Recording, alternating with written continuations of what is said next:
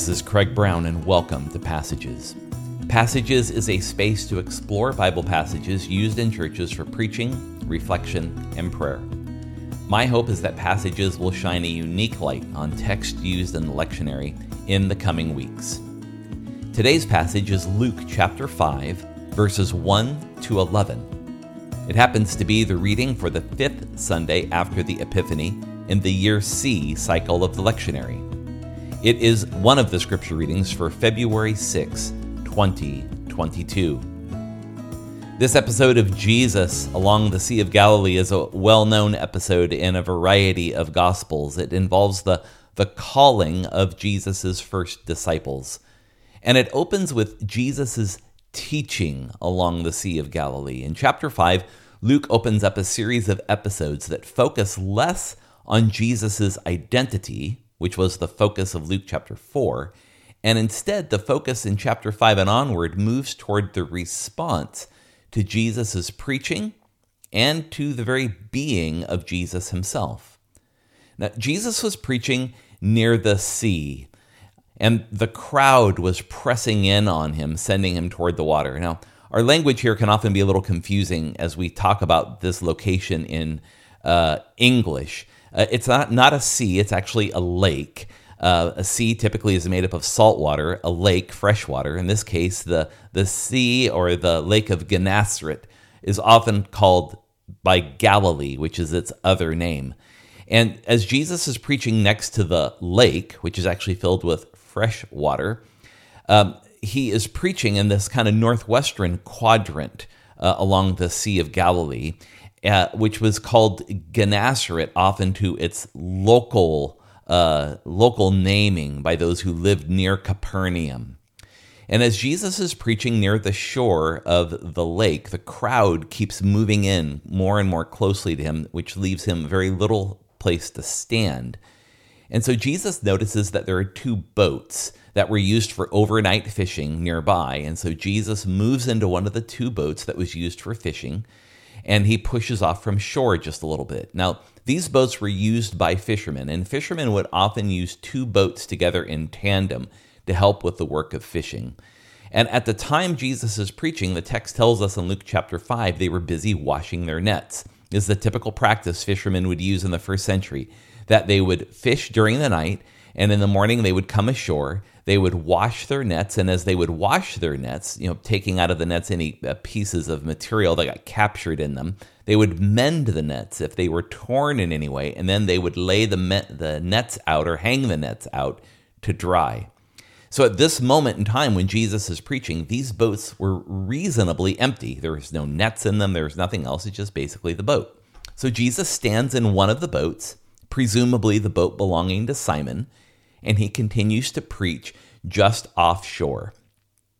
He speaks in the boat seated, which was the typical rabbinic posture for preaching.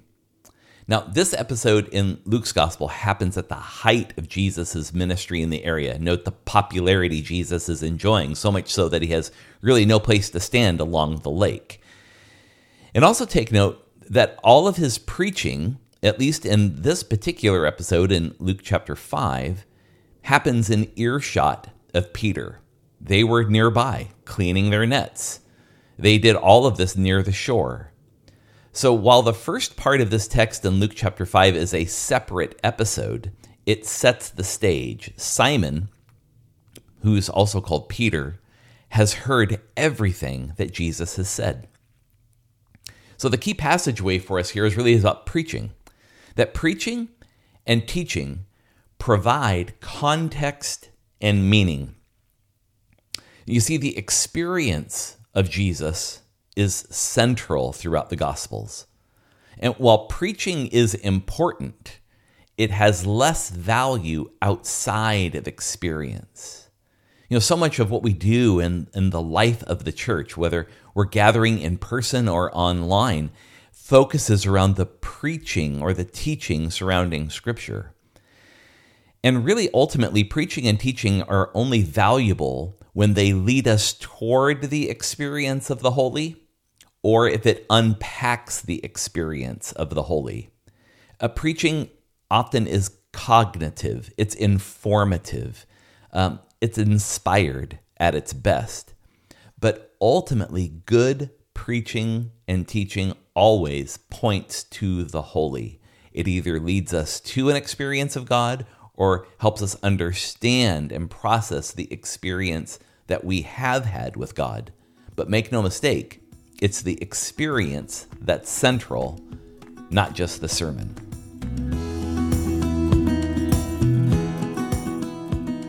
At the heart of this text in Luke chapter 5 is this moment of encounter between Simon and Jesus. It's an epiphany of sorts. And the word epiphany is a Greek word. It simply means the appearing. The shift in the text is subtle.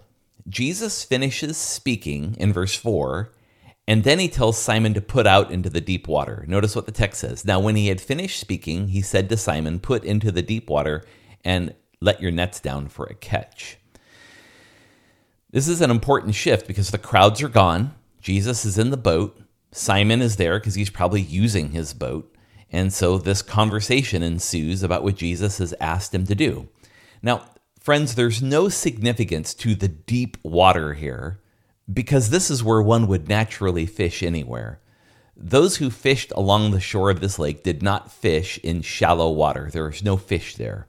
I've heard many a sermon over the years who've tried to find some deep meaning here, no pun intended, about what it means to cast their nets into the deep. There's no surprise here. The surprise isn't that it's deep water. The surprise here is that Jesus summons Peter to go out and to go fishing in the middle of the day. Fishing was a nocturnal business. Simon's response to Jesus makes total sense. Why would I go fishing right now? Because my nets are out drying after I fished all night. It's the middle of the day, and during the middle of the day, the fish are not on the bite. And I know this because not only do I not fish during the day, as Peter might say, but even overnight, the fish were not on the bite. It's exactly what Peter or Simon says to Jesus, "Master, we worked hard all night and caught nothing." And just for the sake of trivia, the fish that happened to be dominantly within what we biblically call the Sea of Galilee are tilapia, if you're wondering. Now, Simon, despite his better judgment, does exactly what Jesus tells him to do. Why? He does so because he's been listening to him. The context is important. That as Jesus has been preaching and teaching, Simon has been in earshot of Jesus all day long. So instead of dismissing Jesus as some kind of counterintuitive, crazy, unsuccessful fisherman, Simon instead decides to go ahead and do what Jesus told him to do. So they put out into the deeper water where one would normally fish, and it says that even during the day, they catch so much fish that their nets began to burst.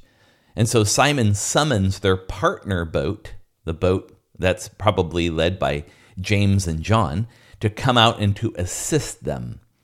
Both of their boats are so weighed down. The catch they receive is miraculous. See, to common sense, this story makes no sense. And so this miracle, if you will, is an epiphany. And it's an image of the very call that Jesus is going to place on Simon.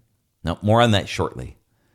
And so the key passageway here for us in this epiphany is this: that our common sense must yield to the counterintuitive and the uncertain. You see, common sense is built on a predictable sense of outcomes. We practice common sense because it just makes sense. But the life of a disciple is different. You see, we're called to follow where Jesus invites, even at times when it makes no sense at all. If the holy must conform to convention, then we have little in common with Jesus. But if we can live in deep relationship with Jesus, we're going to find ourselves called into surprising and unexpected situations, filled with all sorts of things that make no sense, make no common sense, that are filled with uncertainty, but it's in that space where outcomes are not known, where things are not predictable, that God sometimes does the greatest of works in all of our lives.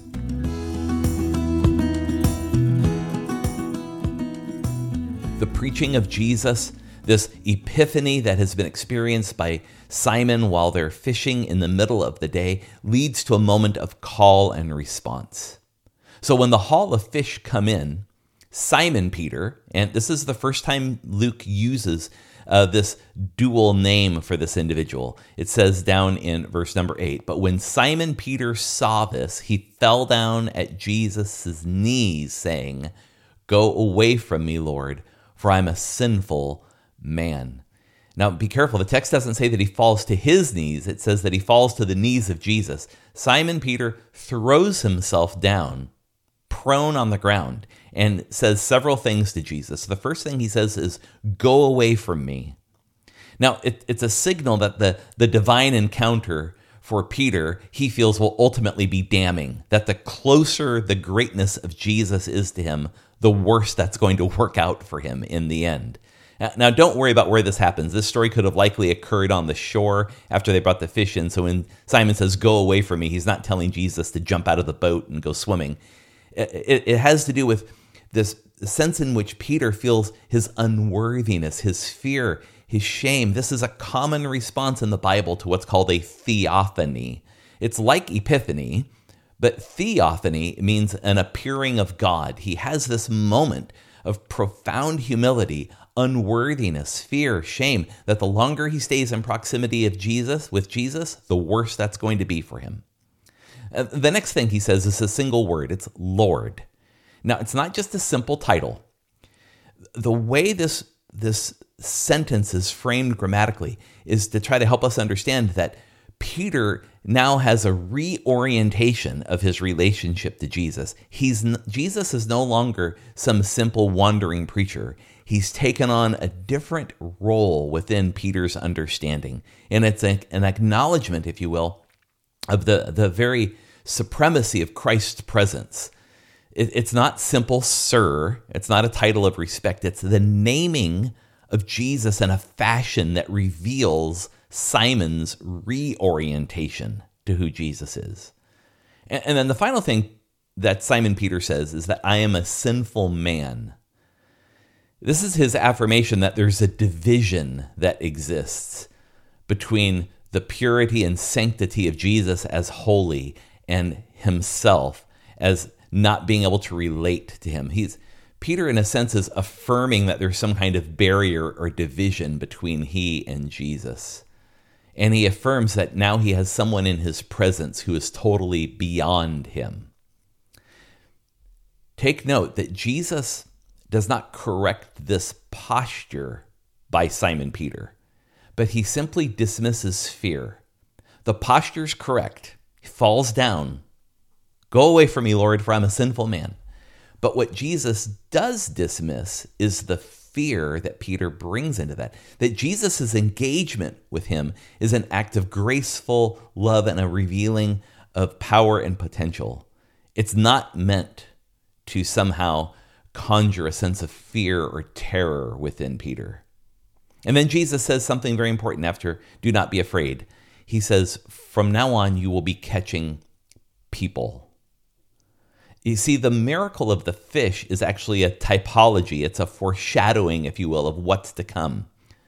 That Peter is not going to fish for fish anymore, that Peter is going to fish for people. And the way in which Jesus has experienced this episode is a foreshadowing of how Peter will experience this episode in the future as he's engaged with people. There's going to be abundance about this work. There's going to be so many people that it's going to push all the limits and boundaries that exist in nets and in boats, metaphorically speaking. It's going to be unconventional. It's not going to happen in the way that movements typically begin. It's going to be the same kind of work as fishing for fish, but it's a different catch now. And so the text then says they left and followed him. There's a call and a response. Jesus issues the call, you're going to be fishing for people. And the response is that they pick up and leave. Now, Luke's version of the story makes much more sense than Matthew and Mark. Matthew and Mark, this story is grounded outside of any context, that in Matthew and Mark's gospel, Jesus shows up, runs into Peter, James, and John, tells them that he's going to make them fishers of people, and they just drop everything and leave. It doesn't make a lot of sense in that context, but Luke's story does. They've heard Jesus, they've seen Jesus, they've encountered him, they've engaged with him, and it's out of this total experience of Jesus, ultimately coming to this moment in the boat with Jesus, that they leave and follow him. This is the key passageway for us, that God calls us to make an actionable response. You see, the being of Jesus is not about the formation of ideology and theology alone. The presence of Jesus invites a set of actions on our part. We're a kinetic people. While the encounter with Jesus may certainly and appropriately form not only Simon Peter's thinking and reflection, it may form our own thinking and reflection, but it also must form our actions and movements. We're not a people of position alone. We're a people that do things, that respond in action, that embody things. Peter's response is the response of all God's people, in a sense, to Jesus' promise of discipleship. That once we begin to get a vision of the abundance of what Jesus has invited all of us to be a part of, then we will respond wholeheartedly by going, not just giving Jesus intellectual or even emotional assent, but that we'll go and do the very work that Jesus has called us to do. That's it for this week. I bid all of you grace. Thanks for listening, and we'll see you next time.